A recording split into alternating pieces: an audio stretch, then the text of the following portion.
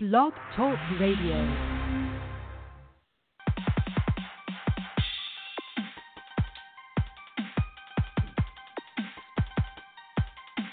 Intelligent, controversial, groundbreaking.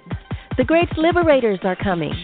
Hosts Amiri Brown and Kenyah White take on all topics intrinsic to the Black experience.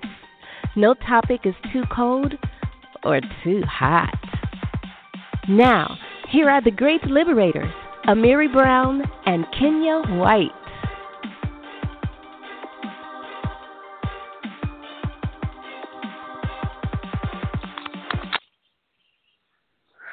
Hey, how everybody doing out there tonight? Coming live at you on a Wednesday night. I'm your host, Amiri Brown, host of the Great Liberators Radio Show. I'm joined by my lovely co-host, Kenyah. Kenyah, are you there? Hello. Hey, how you doing? Doing great. How are you? I'm doing okay. I've been battling a respiratory infection, but I'm getting better. I'm getting stronger every day. So, it is what it is. But we're actually having I'm gonna be having a debate with a gentleman tonight at 9:00, and I think he takes exception with a lot of the things that I say about black men. He said he says that I propagate myths and half truths about black men. So that's supposed to be one of the topics. And what was the other topic? I can't remember. Oh, and the definition of manhood. That was supposed to be the other topic we were supposed to be debating. Because he actually, the way this all came about was he was watching some of our videos on YouTube. And he was making his comments, and so of course I get the notification when he makes the comments. So I told him, okay, well, if you have a problem with anything that I'm saying, call up and we can have a debate about it. And so he's supposed to be calling up at 9:00. So I said we'll just start the show at 8:30, and me and you can just chop it up briefly before we get started. That's if he doesn't chicken out. Now, if because you know how that goes. Now, if he chickens out, well, then we'll just go ahead and make it do what it do and have a regular show. Yeah. So So what's some of the things you've been looking at with current events? What's going on in the news? Anything pertinent going on in the news? Well, the thing that's been most troubling is that the Trump bombing Syria. I've been really worried about that. I feel like the entire time he's been in office, he's been talking up on starting a war of some sort. I don't even think he cares who the war is with. I think that goes back to his $30 million military parade. He's like a kid in a candy store. I think he just wants to try out all of the little toys and gadgets like a little kid at the arcade who can't play with any of the games. That's all. I don't think it has much to do with politics at all. It's just a pissing contest for him. Right. Yeah, I mean but you know what? That's something that is,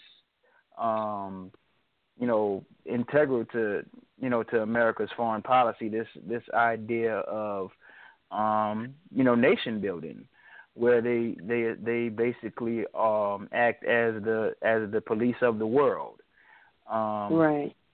So that's he's not actually doing anything new. I think that what may be new is the way in which he speaks about it. He does a lot of a lot of saber rattling. He talks from the shoots from the hip. He talks a good game.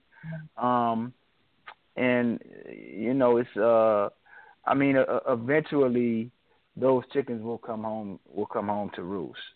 Because as we've even stated on the show before, America spends more on its military than I think it's than the rest of the other 10 industrialized nations combined. And so how they say the same thing that make you laugh, makes you cry. Because they've actually been trying to get rid of a side for a minute now.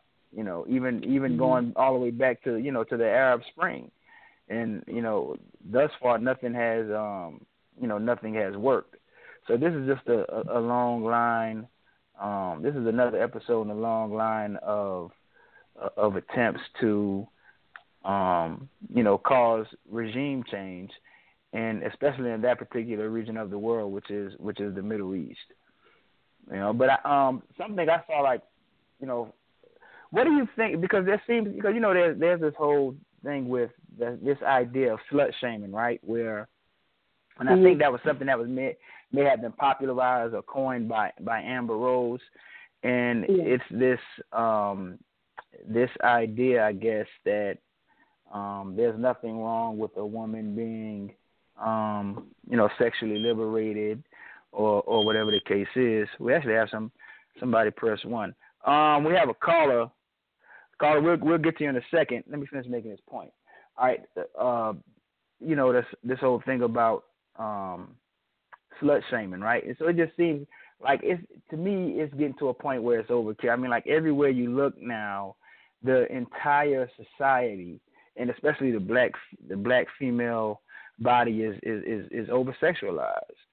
It's over sexualized, and I think eventually that will undoubtedly have ramifications for that behavior and for that caricature. What are your thoughts on that?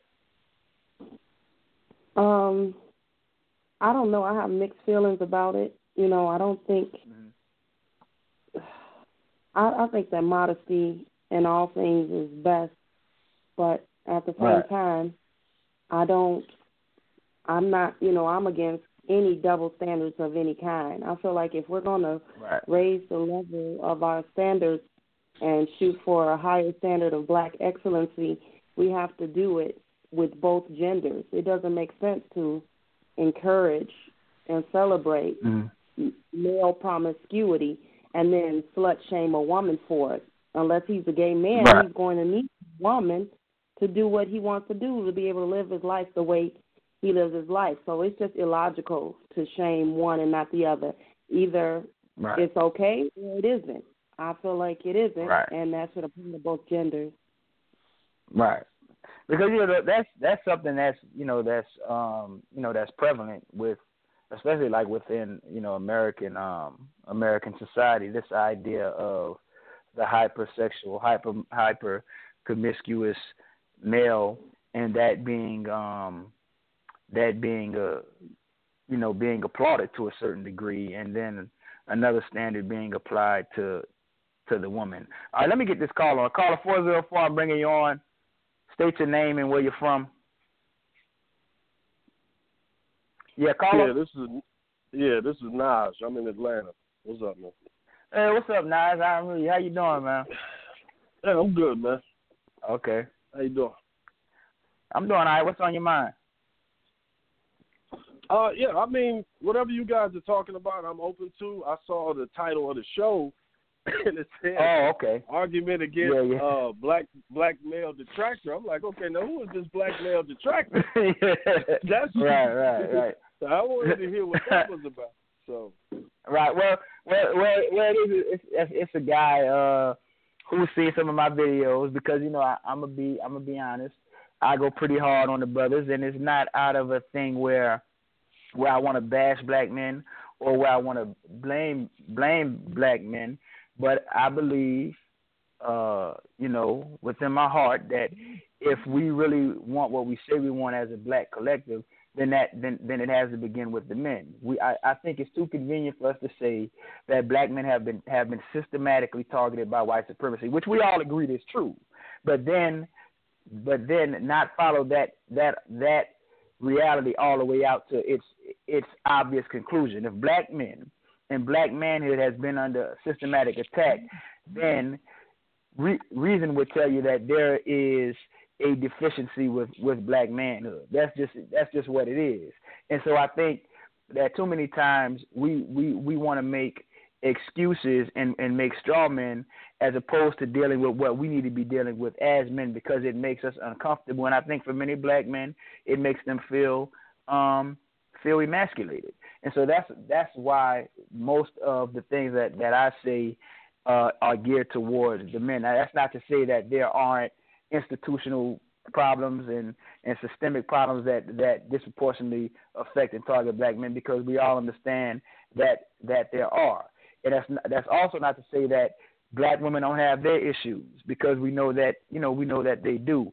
But if we want a strong nation, a strong black collective, then that has to begin with black men. And the first thing that we need as a black collective is accountability, first starting with the men and then branching out into the other areas. So and so the guy who I'm supposed to be debating, I think he takes exception with some of the things that I say. And again, I'm not saying it's all black men. I've never said it's all black men. I understand it's not all black men. But here's the thing. In order for a pathology to exist, you don't need a majority of a population participating in it. You only need a plurality of the population participating in it. So that means it's not all black men, but it's enough black men to where there's this cultural dynamic taking place and operating that stifles black progress and us actually forming a black collective that could actually get something done for black people. You see what I'm saying? You understand? So that's my position on it. But the gentleman's supposed to be calling up. How much? He should be calling up briefly. He said he was going to call at 9. Now, if he doesn't call up, well, then we'll just have to, make a show out of it. So what's some of the things? Go ahead. Well, yeah, I mean, it's an old conversation. It's been had for generations. I can understand his reluctance to embrace some of the things said, and I can also understand your concern in saying, okay, these things are going on. How do we fix them? I guess the areas where I would disagree with you is I think any idea of separating or trying to look at these problems as, male or female, I think we're going down the wrong road. Black people, period, are under attack, and black men or black women, neither is going to advance without each other. So I would say I wouldn't separate the issue. We're dealing with a racist system that has to be confronted, and we're better off with both groups working together, fighting against it. Most organizations you go to now who are actually, doing the work, you'll find out most of them have a woman wing to it. So, All African People's Revolutionary Party, they have a women's group there too. So they'll go to the normal meetings with everybody, and then they'll branch off into their women's group because they have issues that black men don't actually face that they need to discuss. So I just look at it as hand in glove. We both need to look at it as this is what we're facing. But here's the other thing. This is the kicker. People are real reluctant to take on some of these issues, and they get mad at the speaker because they know some of these topics will be taken up by the right wing and propagandized in a way to hurt black people. And I think people are always, in fear of that. But the problem with that is it's like, okay, but then we're not discussing these issues which need to be discussed. And then overall, Big Ten issue here is we spend way too much time discussing the symptoms of what white supremacy does as opposed to dealing with the actual problem. So we'll talk about mass incarceration and things like that as a problem of what black people do as opposed to what the system does in confronting that. So I think those, all of those things are going on at once within this really difficult conversation. So, yeah, I mean, that's a complex one, man. Y'all have it. Right. Yeah. I mean, it is. And you made a lot of great points. And I think, that what you said is true. But I also think that, okay, for instance, like when we look at the intimate partner violence rates for black women, that what is undeniable is that there is a problem with the way black men and black women interact. And what I've diagnosed as part of the problem, just from my observations, is that there is a culture of disrespect that pervades our communities and our society. And so in a lot of ways, the dynamic of intimate partner violence is bidirectional, because a lot of times black men are the victims of verbal and physical abuse against black women. I understand that. But what we also have to understand too, and this is where me and some brothers disagree, is that as men, as a male, the male gender will always have a higher propensity for aggression and for violence, just because of the biochemical reality of being a male. When we start talking about testosterone, which regulates those behaviors and those behavior patterns. So when we look at the numbers, we see a more elevated occurrence of where black women are victims at the hands of black men, and so it's too convenient for us just to lay that at the feet of white supremacy, and instead of saying, as opposed to saying, there is a fundamental problem with the way that we view our women, because when the music of our culture, which is also the voice of the culture, has ingrained on a subconscious level in the minds of black men that your women are bitches, your women are hoes, tricks ain't bitches but hoes and shit. Whip that trick from Hustle and Flow. You see, it's so normalized and ingrained in the culture. But then when the numbers reflect a hazardous environment for black women as it relates to their black male counterpart, we want to act as if that is some white propaganda trope, as opposed to really looking at the issue and see what's causing it. You see what I'm saying? And so I think that is equally dangerous, and that's why I think that there does have to be a certain level of dissection when we look at the entire situation of black people. You see what I'm saying? Yeah, I guess the thing I would add to that would be most cases of domestic violence. The thing you'll look at, first is unemployment rates, housing costs, standard of living, the things that usually lead to aggression and physical punishment within a home. So we're dealing within a customer service environment right now, to where that's where the majority of the jobs are. Black women are the most educated group now. So they're getting more of that job, more financial wealth, and you got some brothers who are left behind because of production economy, the factory worker stuff. All of that is gone. Right. So now you got that friction at home, and this is an American issue. Like, you could take this across all race lines in America and see these same things appear. As far as the music and the entertainment and stuff like that, stuff is a reflection of what we're actually about right now. So the music, I don't think the music comes first and then the problem comes. I think the problem is already there, and the musicians describe it, and people like it because they believe that to be true, which I think is the bigger issue culturally within America, because at a certain point, we've become really, really Americanized to the degree to where in our minds everything is a commodity. We're really, really capitalist. People like to say, well, white people do anything for money. No, I think black people, for the most part now, will do anything for money. So I think culturally we've fallen into a whole lot of Americanism that we really should have thrown away, or we really shouldn't have dove deep into. And look at immigrant groups. First, second generation, hardworking, own culture, doing whatever. By that third generation, you see the Americanism and lethargy start to come over that group. And that family unit and strong, powerful neighborhoods that they had, it starts to decay. So I think that's more of a symptom of Americanism. We just happen to be caught up in it. But, yeah, it's a problem. Huge problem. Right. Yeah, I agree with what you said. Now, as far as the music, I understand that, that the actual circumstance is pre-existing before the music. But the issue with the music is that the music serves as a host carrier to spread that behavior. Yeah, we have to understand that the music serves as a mode of transmission because it normalizes it and it glamorizes it too. Like it's like a vicious cycle. You see what I'm saying? So I get the external stressors that can cause the friction in the household, and that's how, like, me and Kenya, we did a show on domestic violence in the black community, and we outlined different methods that each could use to actually diffuse the situation.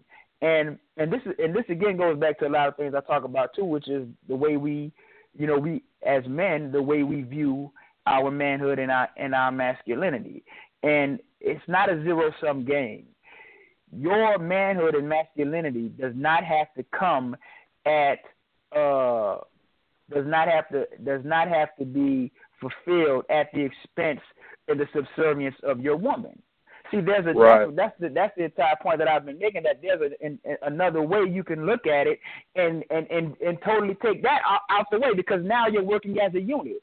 But when we have a fundamental problem understanding that our women are every bit our equal, besides the physical strength component, are every bit our equal. Besides that, well, then it'll create that entire dynamic and problem. Because, I have brothers tell me that, talking about, well, we bigger and we stronger than women. Okay, if we're going to say that physical brawn and physical strength is the metric by which we gauge what it means to be equal and equality, then that means all males aren't equal. Because, Mike Tyson knocked you out, brother, in his prime. You know what I'm saying? This man bigger and stronger than you, so what, you saying you're not equal to him? You don't carry the same value as him? Come on, man. See, so there's a whole other way we can look at it. But I think that too many brothers buy into that, because that they need that to feel that sense of masculinity and sense of manhood, and what I'm trying to convey to them is that you don't have to predicate it upon that. There's what you're really looking for is within yourself. It's been within yourself, man, the whole time. Hey, and so look, I agree with everything. Oh, sorry. Go ahead. No, go ahead. Yeah, I was gonna say I agree with everything you just said, and I would recommend your listeners check out Dr. Tommy J. Curry down there in Texas, who is really good on this stuff, really good at explaining it. Okay. And also, there's an old YouTube video of Dr. Amos Wilson giving a lecture on black men and women and how we relate. And, man, that lecture is really apropos for right now, man, because we miss a lot of stuff. But I would recommend those two. The late, great Dr. Amos Wilson, rest in peace to that brother, and Tommy Curry. Right, yeah, Yusef Green is always that's one of the brothers in our group, and he's always posting snippets the one who used to record him? I don't know if he used to record him or not. Okay. He's just a brother I met on Facebook. He's in our Facebook group, and he's always posting snippets from Dr. Tommy Curry. Because I actually have Dr. Tommy Curry's book, The Man Not. I haven't read all of it, and he does. And I get exactly where he's coming from. When he talks about male privilege and black male privilege, and how the system can actually use that to one, not only drive a wedge between black men and black women, but they can also use that concept to further disenfranchise black men. So I totally understand where he's coming from, and I would agree with that they would use that. But I still have to say that within our social spaces, there is a certain level of privilege that we exercise as men, because the entire dynamic of American life has always been androcentric and patriarchal. Even though we as black men have been cut off from systematic power, there are still cultural vestiges of privilege that we exercise as black men. For instance, I forgot what movie that was. Can you help me out? The one with the pimp, Goldie. What was the name of that movie? Was it The Mac? The Mac. I can't remember. Mac. Yeah, and she asked him, well, how come if a woman sleep with a lot of men, she's a hoe, but if a man sleep with a lot of women, if a man sleep with a lot of women, he's a pimp or whatever. I can't remember the exact verbiage. And he says, well, if a key unlocks a lot of locks, it's a master key, but if a lock is unlocked by a lot of keys, it's a shitty lock. You know what I'm saying? That whole type of double standard type of thing, because that's basically what privilege is. It's just basically like a double standard. So I totally get what Dr. Tommy Curry is saying on that. Yeah. Okay. I agree. All right. Okay. I appreciate it. Now I got another call. I'm still waiting on this guy, but I appreciate you calling up, man. All right, man. Y'all be safe. All right. Okay. Yeah, caller 916. I'm bringing you on. Yeah, that kid. Not can you remember? She called in on the child support show. That's a smart brother. Yeah. Caller 916. Hey y'all, it's Cookie. Hey Cookie, what's up? Nothing. Just got home. Oh, you just got home? Yeah, we're looking at houses tonight, so I'm worn out, but I'm glad to be on the phone with y'all. It's a pleasure. So what's the topic about again? I'm sorry. I'm actually having a debate I'm supposed to be having a debate with a gentleman at 9:00.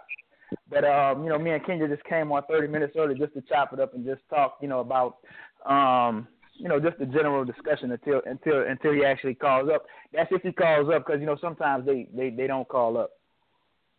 Oh. But what's on your mind? What you want to talk about? Oh, nothing too much. I was pissed off earlier about whatever his name is, Beethoven. Yeah. Or whatever. I guess I'm a guy now because you don't understand the post. Now I'm a tranny. Okay. Right. Yeah. That's that. He knew you wasn't no tranny. He was just trying to be insulting. Being petty. Right. Just say you don't understand. But you know what I noticed? It seems like a lot of guys. I noticed like a lot of the brothers on Facebook and in the group. It seems like they get off on trolling the sisters. Have y'all noticed that? Yeah, they do. Yeah, especially Floyd. Excuse me. Yeah. Especially Floyd. He's always making a loaded post, or saying something that he knows is going to cause a big rigmarole, but he's single. Right, he wants attention, right? Because you know what I noticed? A lot of them will talk about me. Oh, you a simp, you this, you that. But you all you do is pander to these women. But they'll never leave the group. Why y'all don't leave the group then? Why they don't leave the group? Right. They don't want to leave the group because they want to be around the sisters. So how you gonna get? I remember because at first the group was Black Men United.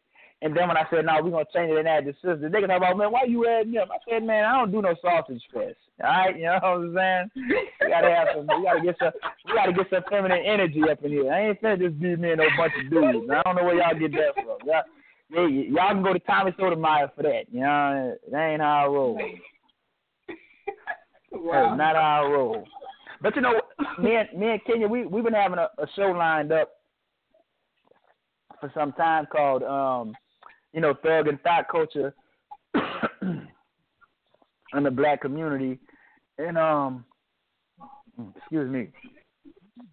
We got to get that, we got to get that show done because it got postponed a couple of times.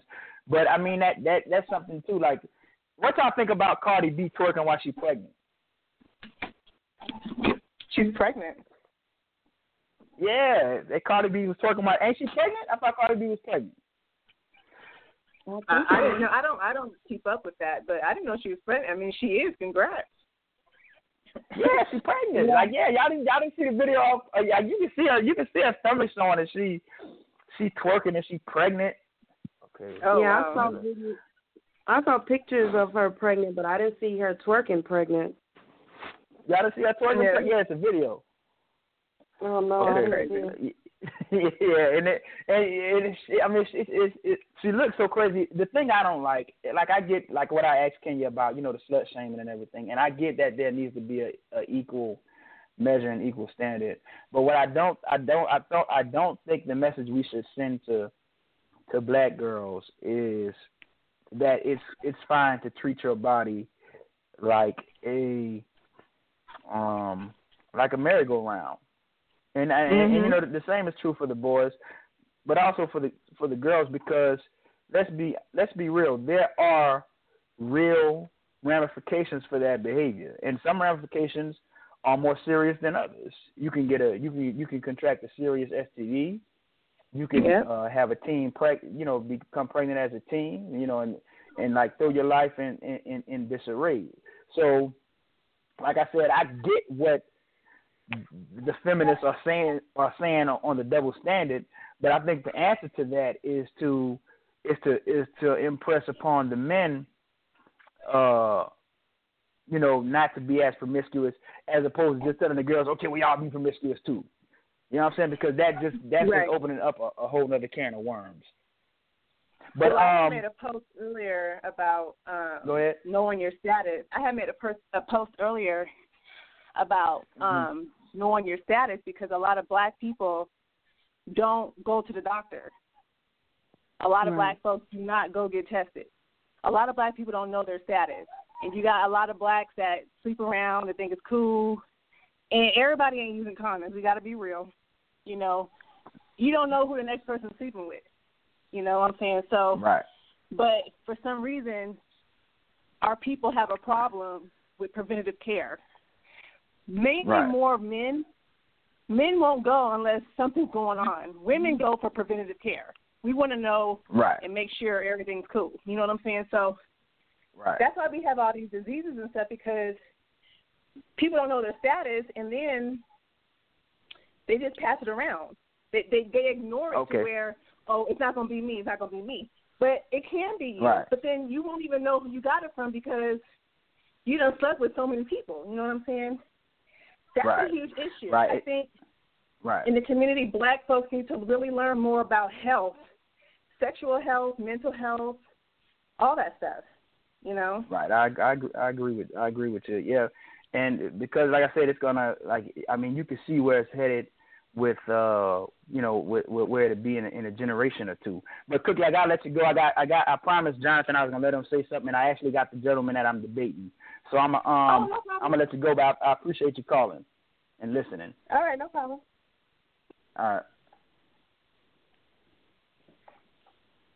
right, Jonathan, I'm gonna bring you on, and then the brother on 713, I'm gonna bring you on right after this. Yeah, Jonathan. Yeah, what's going on? Yeah, what's good, man? No, chilling. What's good with you? What's going on, Kenya? What's up, Jonathan? What's going on, family, brother and sister? What is going on? what were we talking about today? Like, what's the today? What's going on? How Marvin Gaye? You said what? So what's going on in the world? For tonight?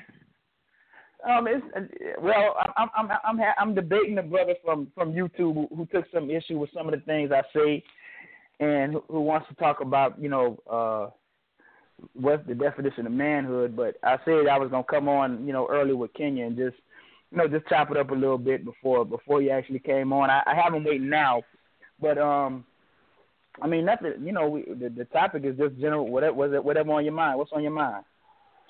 Oh, you were talking about definition. But say that again? No, like I said, manhood has nothing to do with women. It's everything to do with yourself, how you feel about yourself. Taking care of responsibility, taking care of your kids, and just doing what's right. It doesn't mean you have like a false interpretation that it's like, oh, I got to sleep around and it's okay to sleep around. Right. But that's not what manhood is. Caring is fathering your kids if you have kids, and providing for them, protecting them, and doing what you have to do to make sure that they're led right, you got the schoolwork done, the homework done, and everything is in balance, Right. That's if you have children. Yeah, right. I agree with that. Oh. It has nothing to do with women. This is all about your journey and your last name, the power of your last name, and the growth. People, you come in, come out of your life, but you still stay the same. Right. Right. I agree with everything you just said, because you know what? That's something like we don't put it, because I see it with my son. My son, and I'm gonna get a little transparent right quick. My son is 17. So he's at that age now where he's in the girls. And I've explained to him several times, you need to be worried about getting yourself established for the future. That means doing what you're supposed to do in school. Maybe look at going to the National Guard or something like that, or seeing what you're going to do about college or secondary education. The more time you waste is the further you get away from whatever goals you have in life. And I think that's something that we don't really teach our youth. Instead, we tell them about white supremacy as this boogeyman, as if it is omnipotent, omnipolitical, and omniscient, which it is not. Your decisions, the decisions you make in life, have more of a bearing on where you end up than any institutional or systemic trap they could have set for you, because that trap or that systemic pitfall can only work and function if their estimation of your behavior is correct. So the only way you can beat them at that is by doing what they didn't expect you to do. You understand? Mm-hmm. And so, like, when my son gets up in age, and if you want to spend your time running around chasing girls, and now you got 3-4 baby kids, and you got child support, guess what I'm gonna tell him, Kenya? Pay your shit. I don't want to hear it, because I told you. But let me let you go, Jonathan, because I got the brother waiting, and and I appreciate you calling. Okay, all right, appreciate it. All right. You call 713. Hey, what's going on? What's going on? What's your name, brother? Jonathan as well. Oh, okay, Jonathan. Jonathan and Jonathan. Okay. All right. Yeah, how you doing, man? We actually, was conversing through YouTube on a couple of my YouTube videos, and you took some exception with some of the things that I was saying about black men. This discussion. Now, I know the first topic was, do I propagate, myths about black men? I know, and I remember the third one was my definition of manhood. I can't remember what the middle one was. Yeah, but I'll let you have the floor, say what you have to say, and then we'll just go from there. Okay. Well, first, just say thank you, for having me on your platform. No problem. For another black man to have a platform where he's speaking about something that's a bit more serious to the community, that's a good thing. So thank you for that. All right, appreciate you. However, it's like a lot of the viewpoints that you had towards men, especially sometimes when you were kind of going, I would say, as they say, hard on guys, right, and putting a lot of the onus on them. That I cannot agree with you with. One thing that you stated that I thought was just that's untrue, because I just love statistics.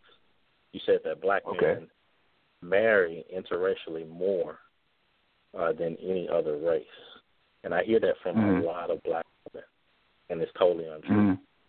You can go to Pew Research right now, and you'll find that Hispanic men actually have the highest rate of interracial marriage. Okay. Now, if I said marriage, maybe I misspoke. Maybe it's not marriage, but as far as interracial dating, which has nothing to do with marriage, just dating, just like dealing with white women, dating white women. Black men have higher rates than other minority groups when it comes to dating white women. Now, how can you prove that? I have the stats. I researched. That's not just something I'm just pulling out. Like, I have the numbers. I have it on my PDF. A lot of files I have are on my my PDF. I have them on PDF files on my phone or either on my my laptop. Okay. Now, again, if I said marriage, maybe I misspoke. But I definitely dating, not just talking about dating white women.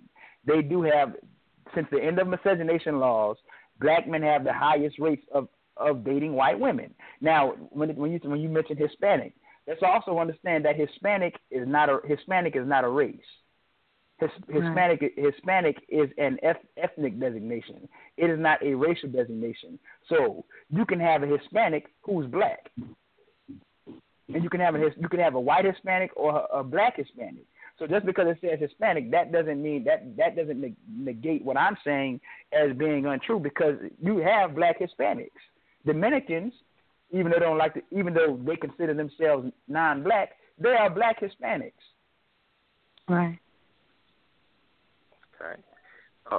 So what method are you using to get those statistics? Because it's like, I know for a fact that every person that is dating interracially is not, I would say, sending some type of statistics in to some type of group. Right. Well, we know the way they gather statistics. Right. Well, we know the way that they gather statistics are, they gather statistics through aggregation of data. They can do surveys, the census, census bureaus. They can look at, different ways. Like I said, I can't recall verbatim off the top of my head what was the source or anything like that. But I guarantee you, I have the information. I just don't have it at my disposal right now to say exactly who the source was and where it came from. Maybe I'll try and find it in a second, and I can tell you that, and then we can talk more about it. And that's reasonable. That's reasonable. But I would like to see that those stats, because it just doesn't go well with the rest of the research that I'm finding.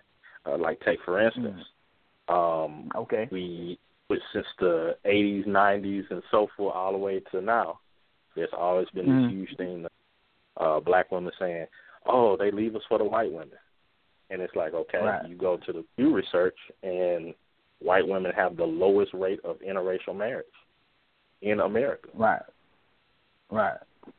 But we know why, and see that's another part of it too, because the group that has the lowest instances of interracial dating are white men.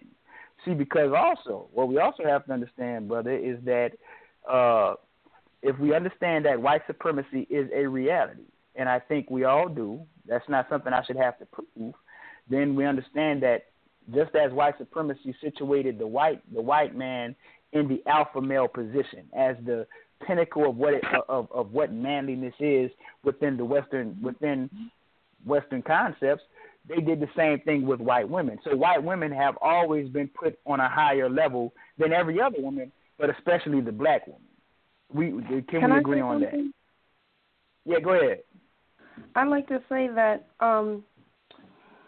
with him saying that white women have a low rate of marrying black men, that really doesn't prove anything, because white women are the number 2 single mothers of black children. So all that's proven is that men are dating them but will not marry them. Okay. My rebuttal to that is the whole concept of black women stating that there's this massive exodus of black men going over to white women and giving them what they're not giving black women, which a lot of times they will say is marriage and security. Okay. Well, let me ask you this. Because look, we can actually make a couple of observations and to cultural references for this. I mean, we can look at the professional athlete and how they marry white women. I mean, that's something that's a cultural taboo within our social spaces. I mean, for Christ's sake, Jordan Peele just made a movie called Get Out. You know what I'm saying? And then in the movie, the white girl, she online looking at the black athletes. Okay, like this one, who I'm gonna get next. So we know that there is some truth to it. Now maybe black women have talked about it in ways that have been hyperbolic, but there is some level of truth to that. But I'm actually searching for it now, because you know what? Because not only do I have that, but I also have research that was done. I can't remember who it was by, but it's a research paper, peer reviewed, that examined the attitudes that black women tend to have to interracial dating and why they have those attitudes.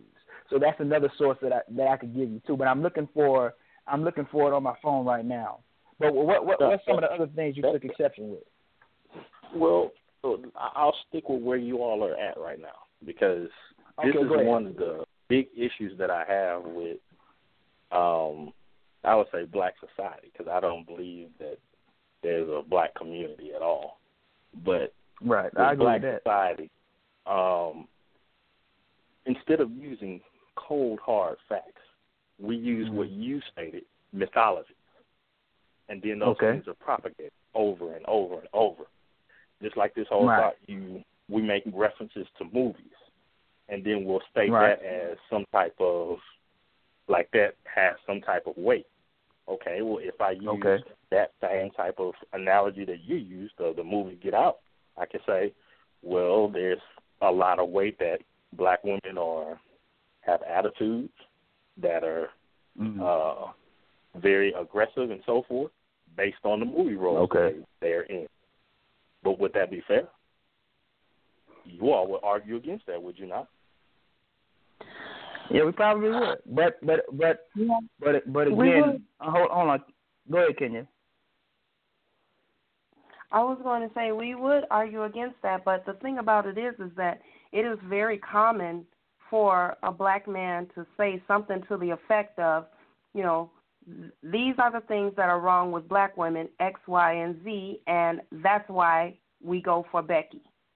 You know, so men are out there pushing this idea that black women need to be in direct competition for black men with white women. Women are not, women are just reacting to that.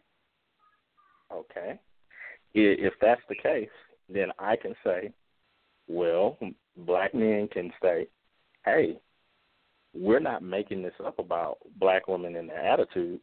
We deal with it day in, day out. Personal experiences. You can go from one dude to the next, and they'll tell you the same thing. Right. So you're citing anecdotal evidence. I think the difference with that is how do you get the empirical data to say that black women have this much of an attitude as compared to this group of women, or these various groups of women. You see what I'm saying? You know, because you would have to have something to measure it against. So you would have to see where other women line up as far as having attitudes. But go ahead. Well, I'm here in the South, but you know that you've probably heard the whole stating, the proof is in the pudding. So if there's this, if I'm going by the things that black women are stating, you know what? All these black men are leaving. They're going to this woman, and so forth.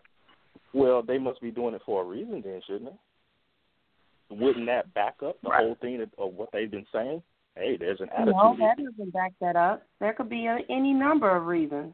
Well, we know the prime reason would be because that.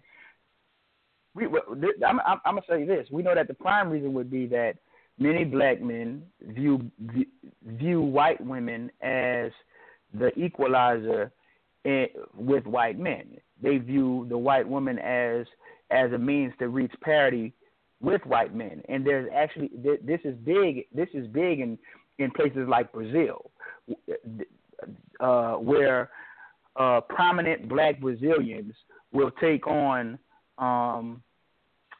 white women or the white Brazilian women as opposed to the black Brazilian women, because they view it as a statement or as a trophy. And so that goes back to white supremacy and the way this whole thing was put together.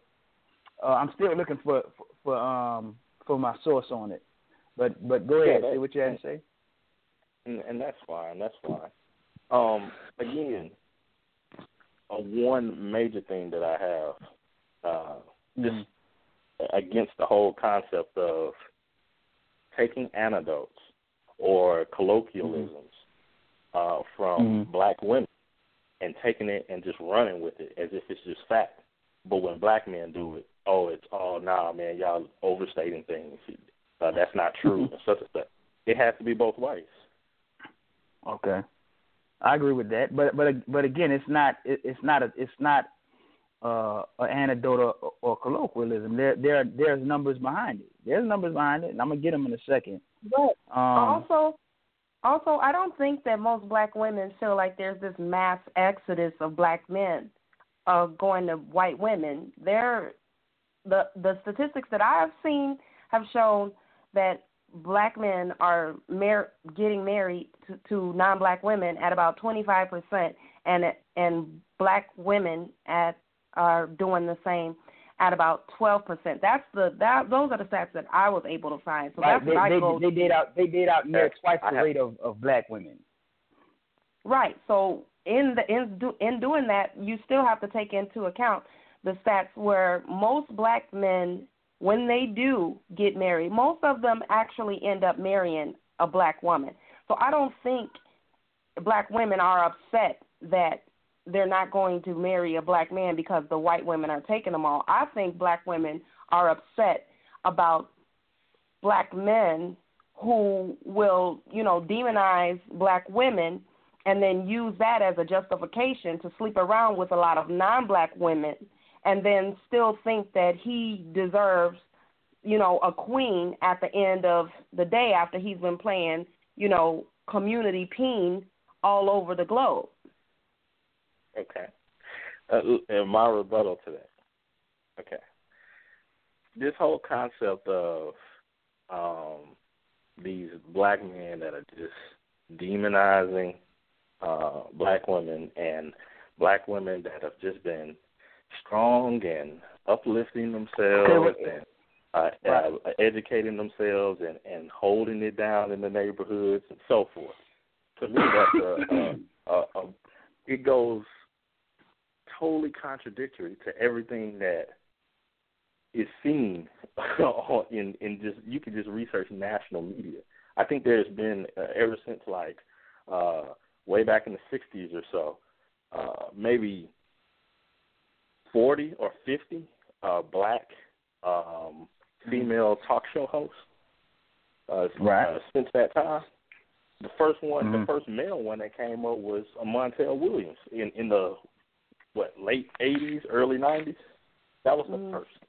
All those others, what do you think they were talking about? Relationships. Relationships with who? Black men. Do you think it was positive? Heck no.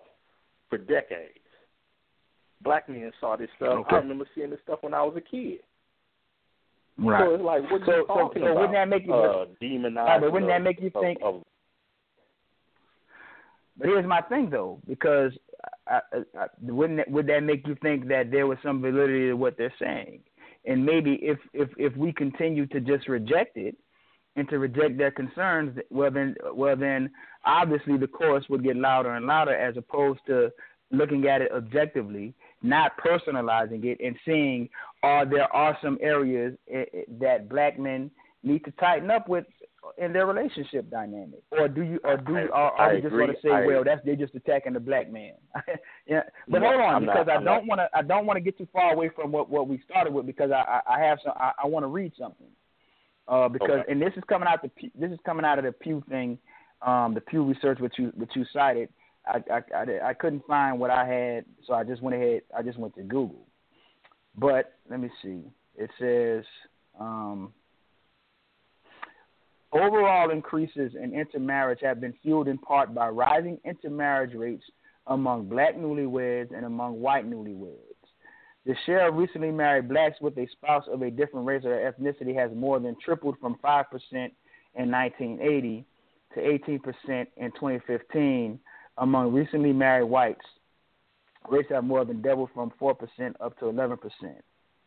It said that at the same time, intermarriage has ticked down among recently married Asians and remained more or less stable among Hispanic newlyweds, even though intermarriage has not been increasing for these two groups. They remain far more likely than black or white newlyweds to marry someone of a different race or ethnicity. About 3 in 10 Asian newlyweds have a spouse of a different race or ethnicity.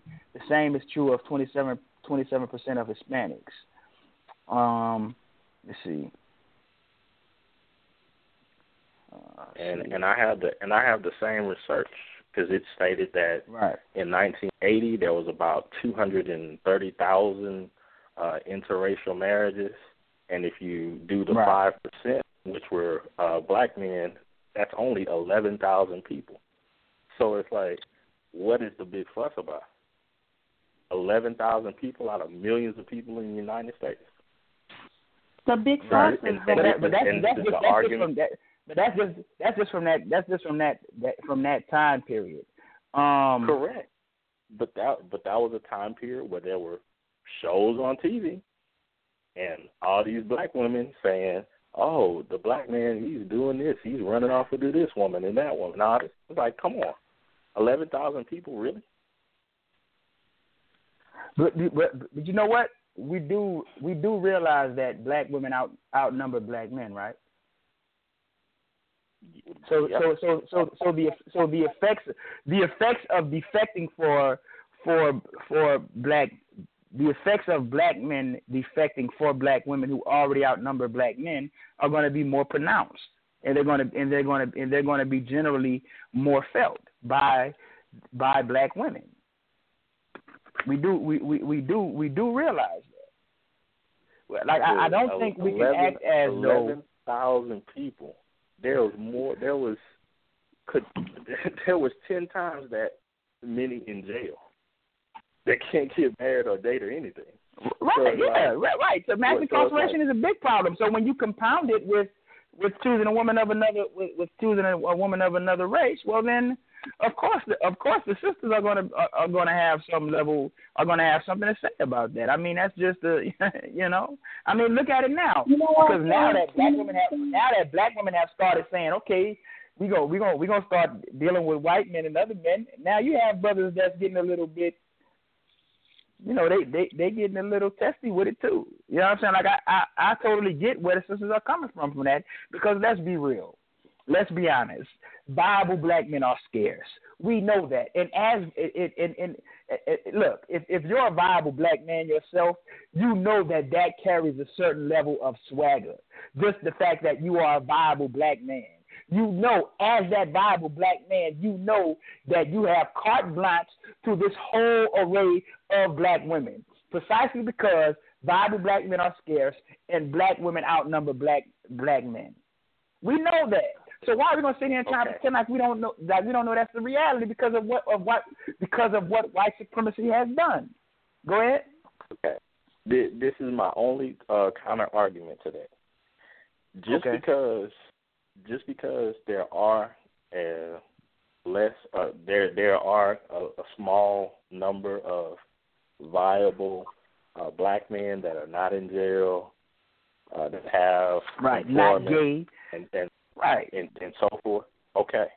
Right. Just because that is true, what makes it true that there are a whole bunch of viable black women? Just because they're out, not in prison or anything, how many of them are single mothers? How many of them have all sorts of other issues that make them less viable to those guys? We don't talk about that. It makes it seem as though there's this huge thing, this huge group of, just the best women on the earth that are just waiting for a man. And it's like, nah, they got a whole bunch of issues. Right. So here's the thing. I totally get what you're saying. So here's the thing. We can't have it where when it comes to what we want and we desire as black men, we get to situate race where we want to situate it, and when we prioritize for what we want for our lives, then tell sisters, oh, you got to be race first. Because that's something that we always do. We always tell our sisters, nothing is more important than black unity. Nothing is more important than the race. It's about the race and what's going on with the race. But then when it comes time for us, we're going to get a Kardashian because the Kardashians don't have these issues that sisters might have. You see what I'm saying? That is self-serving. And I think it's that self-serving disposition and attitude espoused by many black men, not all black men, but by many of them and enough of them, that it causes this dynamic to take place where there is tension around these issues. Wouldn't you agree?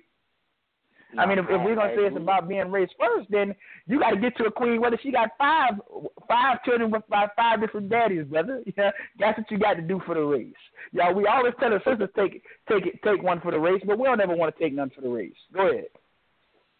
Okay, I agree with you on that concept. However, I don't go along with that whole concept of black community and race first, all that type of stuff, because I grew up, in the hood, and I already knew that it's like there is no community. The community that is damaging me the most is the black community. So it's like that whole concept is right. off. Right. So that I don't understand how you think the black community is damaging you most when it's the white community that made the issues that the black community suffer from. This is how. Give you an example. Say, well, I don't even have to give an example. I'll just state it to you plain. Just because somebody else has damaged the family, as it were, does that mean you should treat the family any kind of way?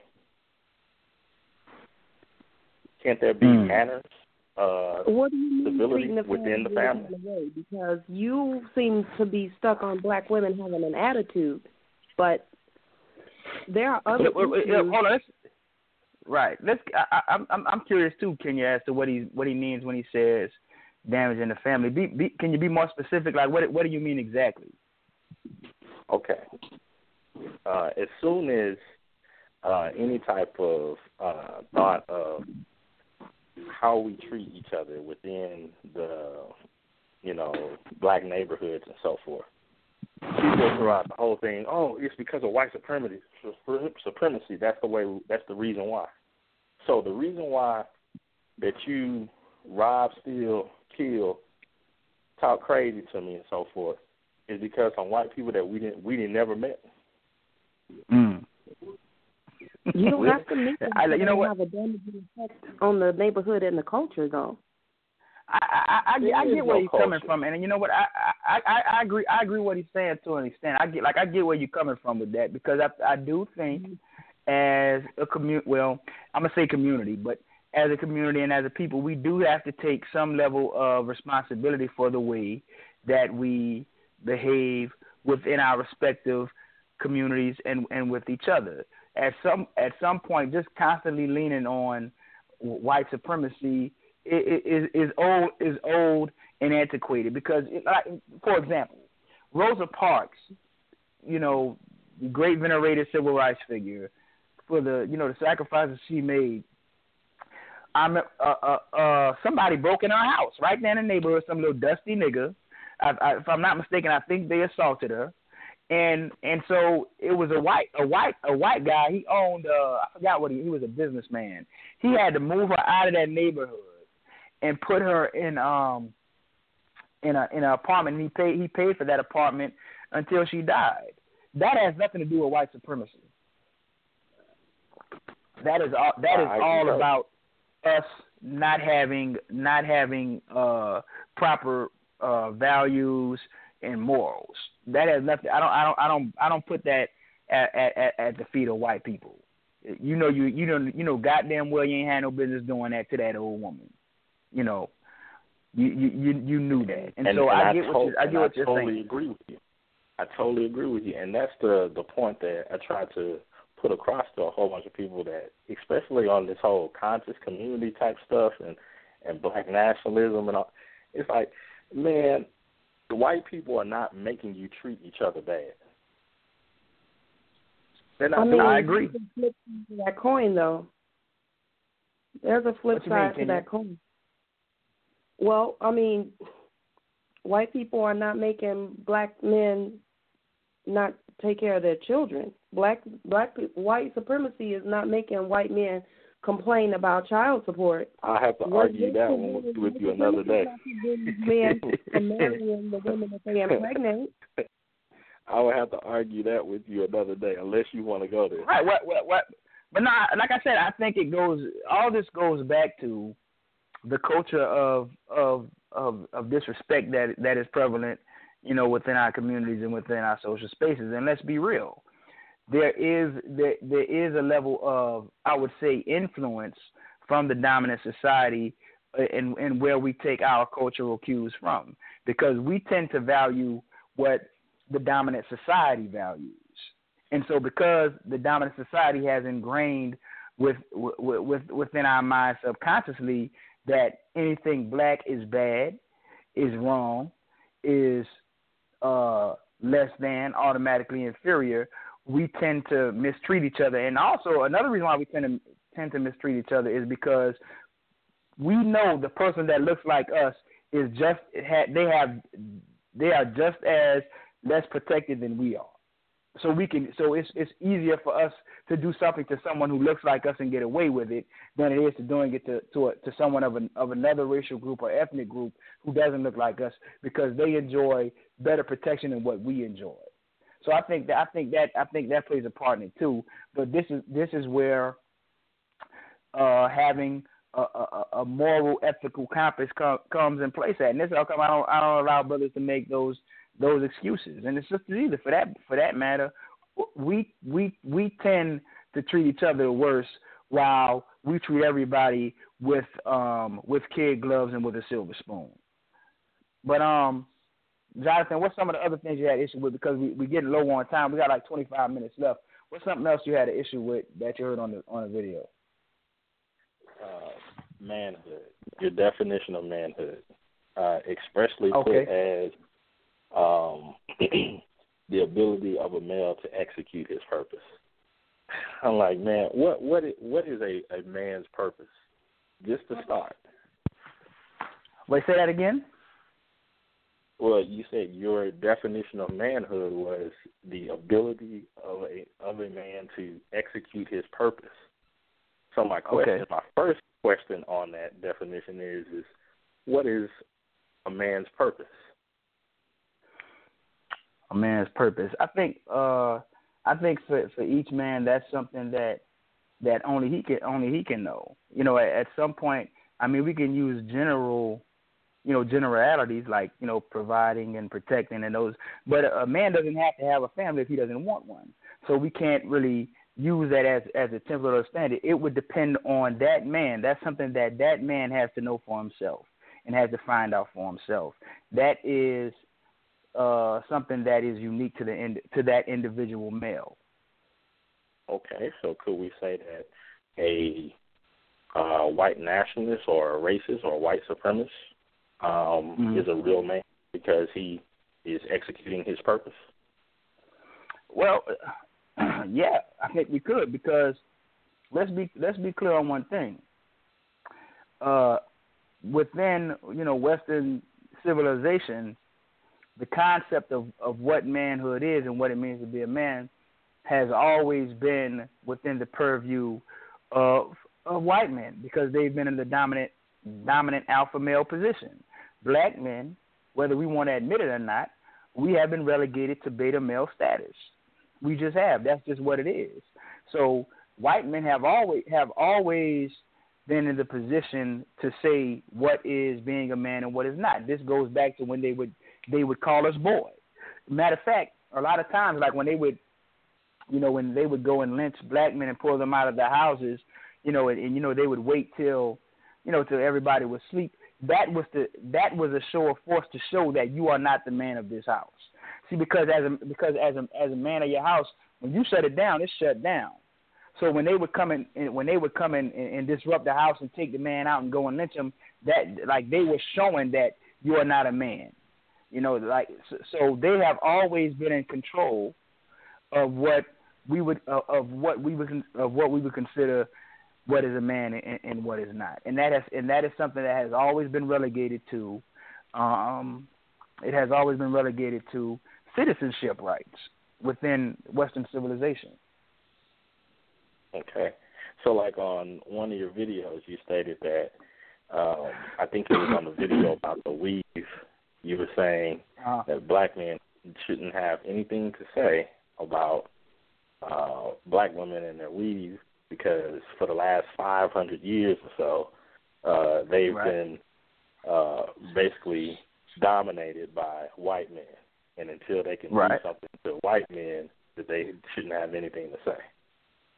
Well, I'm not going to say they shouldn't have anything to say. I mean, you can make you can make those arguments and make those critiques about black women and black hair. My point is that making those critiques and those criticisms about black women's hair, while you have this white man foot squarely and soundly up your ass, you look ridiculous. You look, maybe they don't want to. We don't want to recognize that. But as we are the emperor with no clothes, we do all this talking about black women and what black women haven't done and what black women aren't doing. And here it is.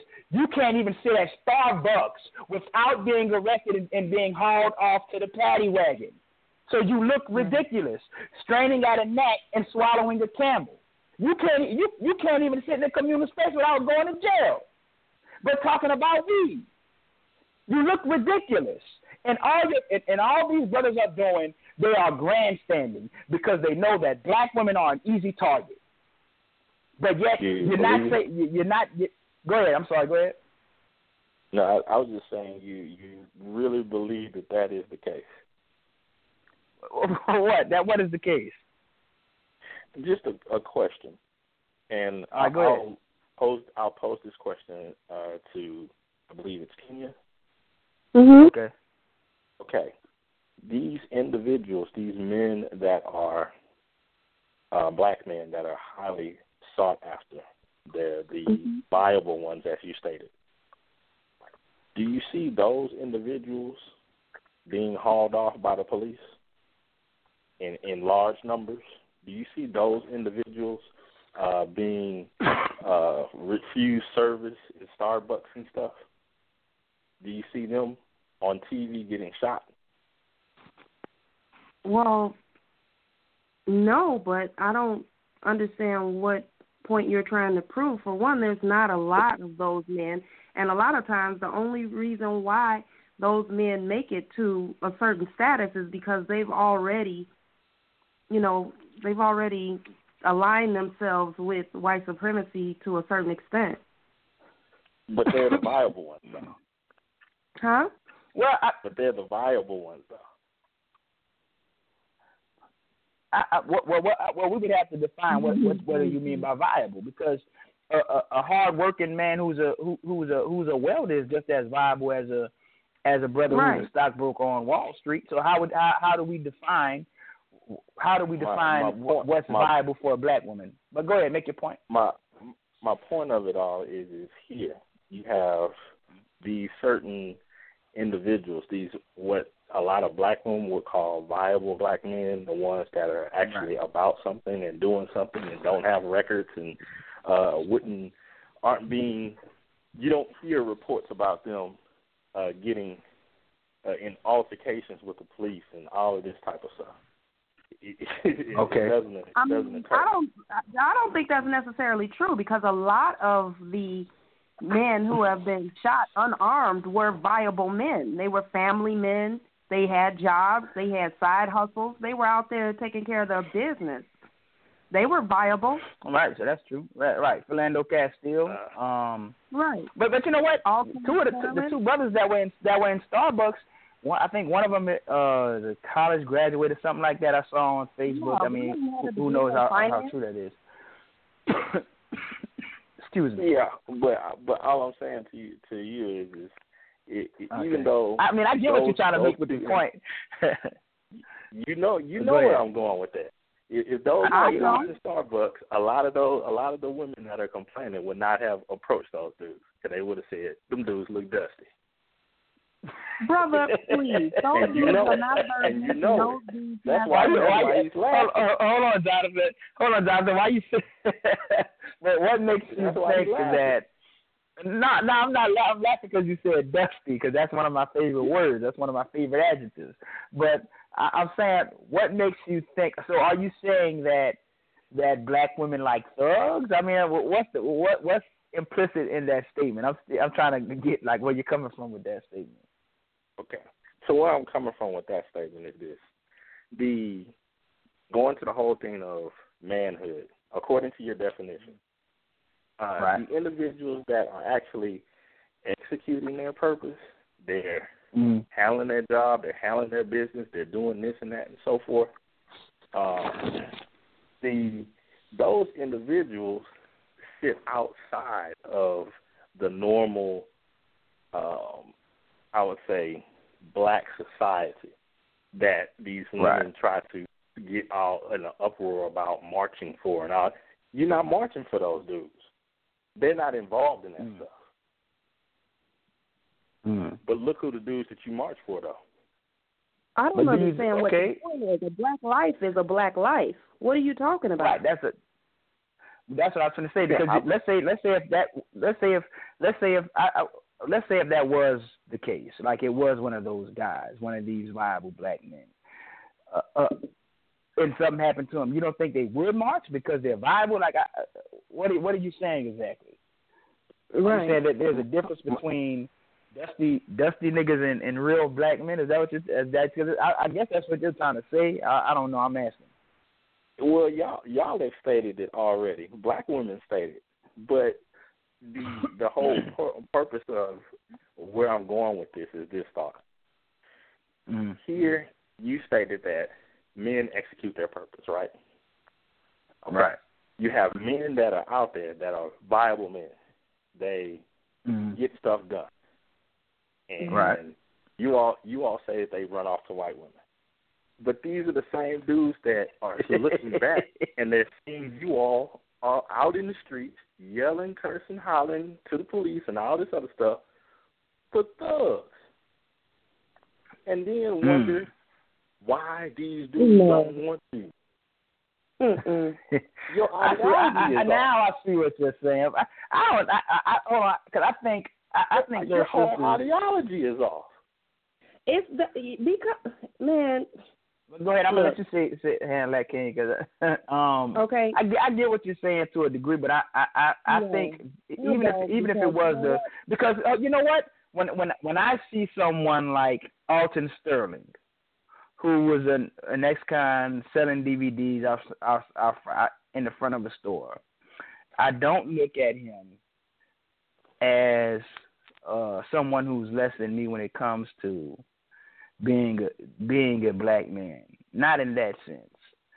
I see someone who, when I see him, I see myself, because that's what white society sees. We have to understand that white, and this is the problem I have with Tommy Sotomayor. White society does not differentiate between black people. When they see Alton Sterling, they see all of us. All they see is the nigga. So it doesn't matter if you're in a 3-piece suit, you just came from brokering a deal on Wall Street, or if you're Alton Sterling outside of a store selling DVDs. The only good nigga is a dead nigga, and that's all those people see. So I think that the analogy you just made is wrong-headed, brother. I think that doesn't really have anything to do with it. It doesn't have anything to do with the price of tea in China when it comes to this issue of the devaluing of black life, and more specifically black male life. What you have to say to what he said, Kenya? Well, I have to say that, you can say what you want about Alton Sterling, but that man, he was in his children's life. He was, his family was crying on TV. He was handling his family life, so if he had some run-ins in the past, then, he was trying to do it legit. He was selling loose cigarettes. He wasn't selling crack rocks. You know what I'm saying? Like, you might like what he was doing, but it wasn't the worst thing he could be doing. And also, I don't see a lot of black women marching about, some kind of gang war or dude shot in drive-by. They march for injustice. Okay. Now, on that thought, really doesn't have to do with if you think the guy was a quality guy. Okay, on that thought, they march for injustice. So what's the hubbub about Stephon Clark? You know what? He was unjustly treated, right? Yes, he was unjustly treated. So should that be the end all of the matter? No, that's not the end all of the matter, because the fact of the matter is that regardless of if you think he said some things in his youth that were upsetting and that were disparaging to black women, he still was executed by the cops.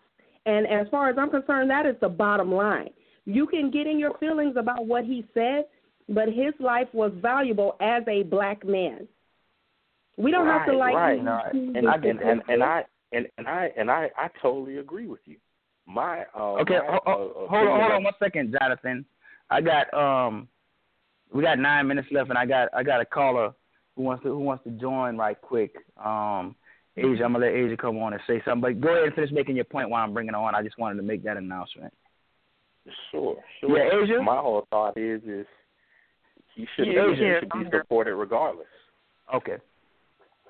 I feel the same way. Saying. So you're saying his comments.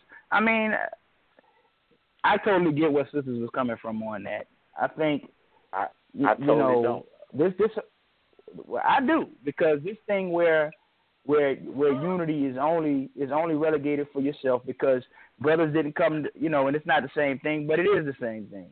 I didn't see brothers coming to Azalea Banks' rescue when Russell Crowe got up. They made all kinds of excuses about that. I didn't see them come to Monique's defense. Charlemagne, the guy, called her donkey of the day.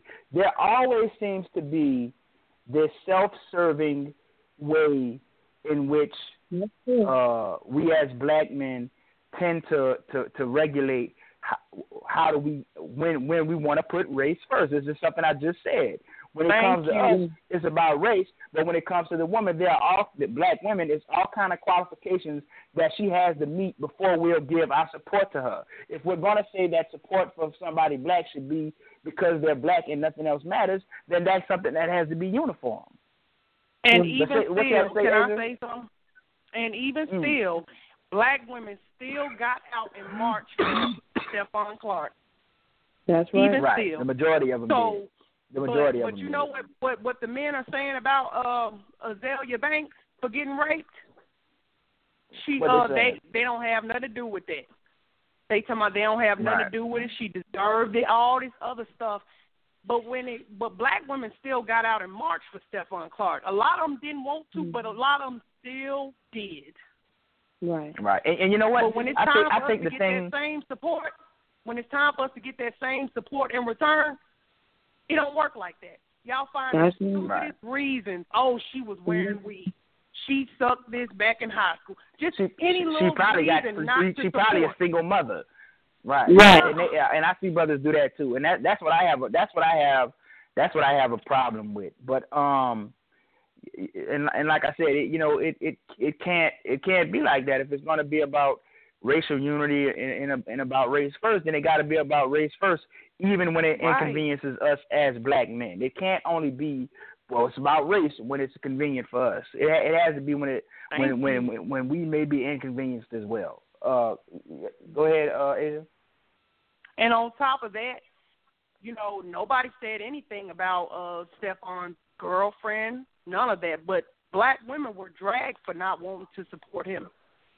Mm-hmm. I just posted about Azalea Banks on my page. Did you see some of the comments about Azalea Banks? I have to disagree with you. There was a whole bunch of negative comments about Stephon Clark's girlfriend. There was all sorts of stuff from black talking women about or black men? From black women talking about where men lead and all this other stuff. Right, black women did it, but what did black men do for her not? They didn't do anything. And the whole point. The whole point is this: why should a person? Okay. But you just talked about black women. Oh, okay. I'll say it really quickly. A while ago, Amiri stated that in one of his shows, he stated that black men use outdated tactics against trying to build up their community. And all of this stuff about black nationalism and the conscious community stuff, all of that stuff is old stuff that's been used over and over, and it's ineffective. Why march? Why march? I think I'll tell you why we march. So are you right? But here's the that thing, black though. women don't march? It's not changing anything, and nobody's asking you to do it. right? But I'll tell you why the march is necessary, even now. See, because that's one thing.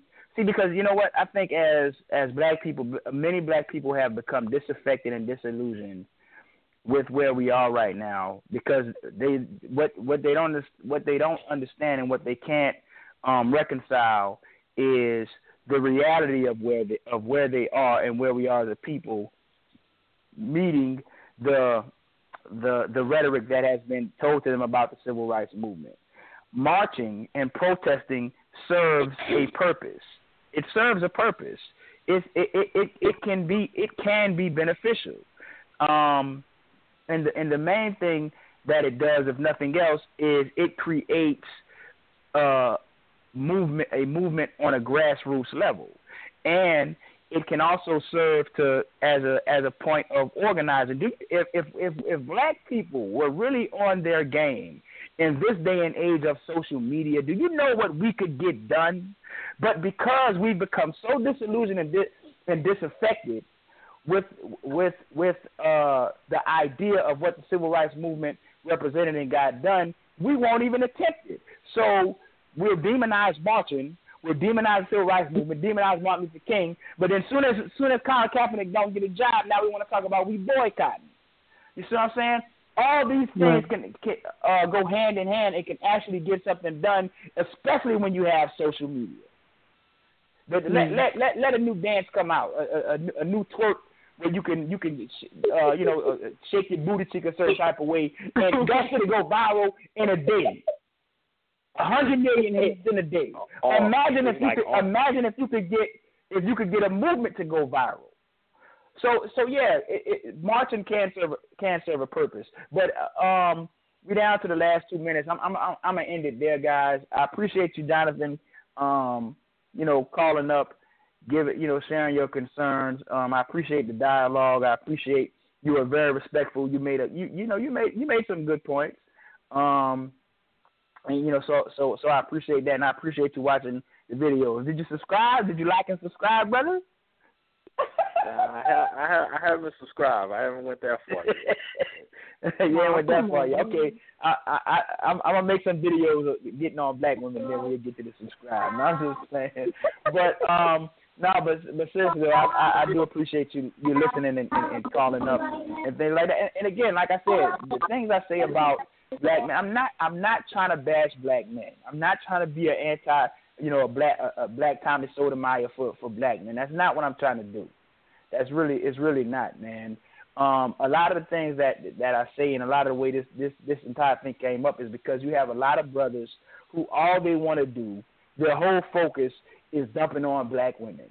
And so my point is this: as black men, you have no room to dump on black women, because you are just as culpable for the dysfunction as she is. That's really my whole point. So, like I said, I'm not trying to bash brothers. But, like I said, I appreciate another you time calling up. we could do a part 2. Yeah. Because we have panel shows and stuff like that, and you're a good brother, and you make a lot of good points, and you know how to keep it respectful and stuff like that. So, that's always worth its weight in gold. Okay, you want to announce our social media and stuff like that? Yep, you can find us on Facebook at the Great Liberators Radio Show is our Facebook page. Our group is Black Men and Women United. Our YouTube page is The Great Liberators. Twitter is Great Liberators at Great Liberators. And we thank you for joining us. All right. I appreciate it. We appreciate all the listeners and callers. We had a lot of people listen up and call in, so I appreciate that. Naj, shout out to my brother Naj. He always has something to say. He's very intelligent. All right. Great Liberators out. All right. Have a good one, y'all. Shout out to Jonathan.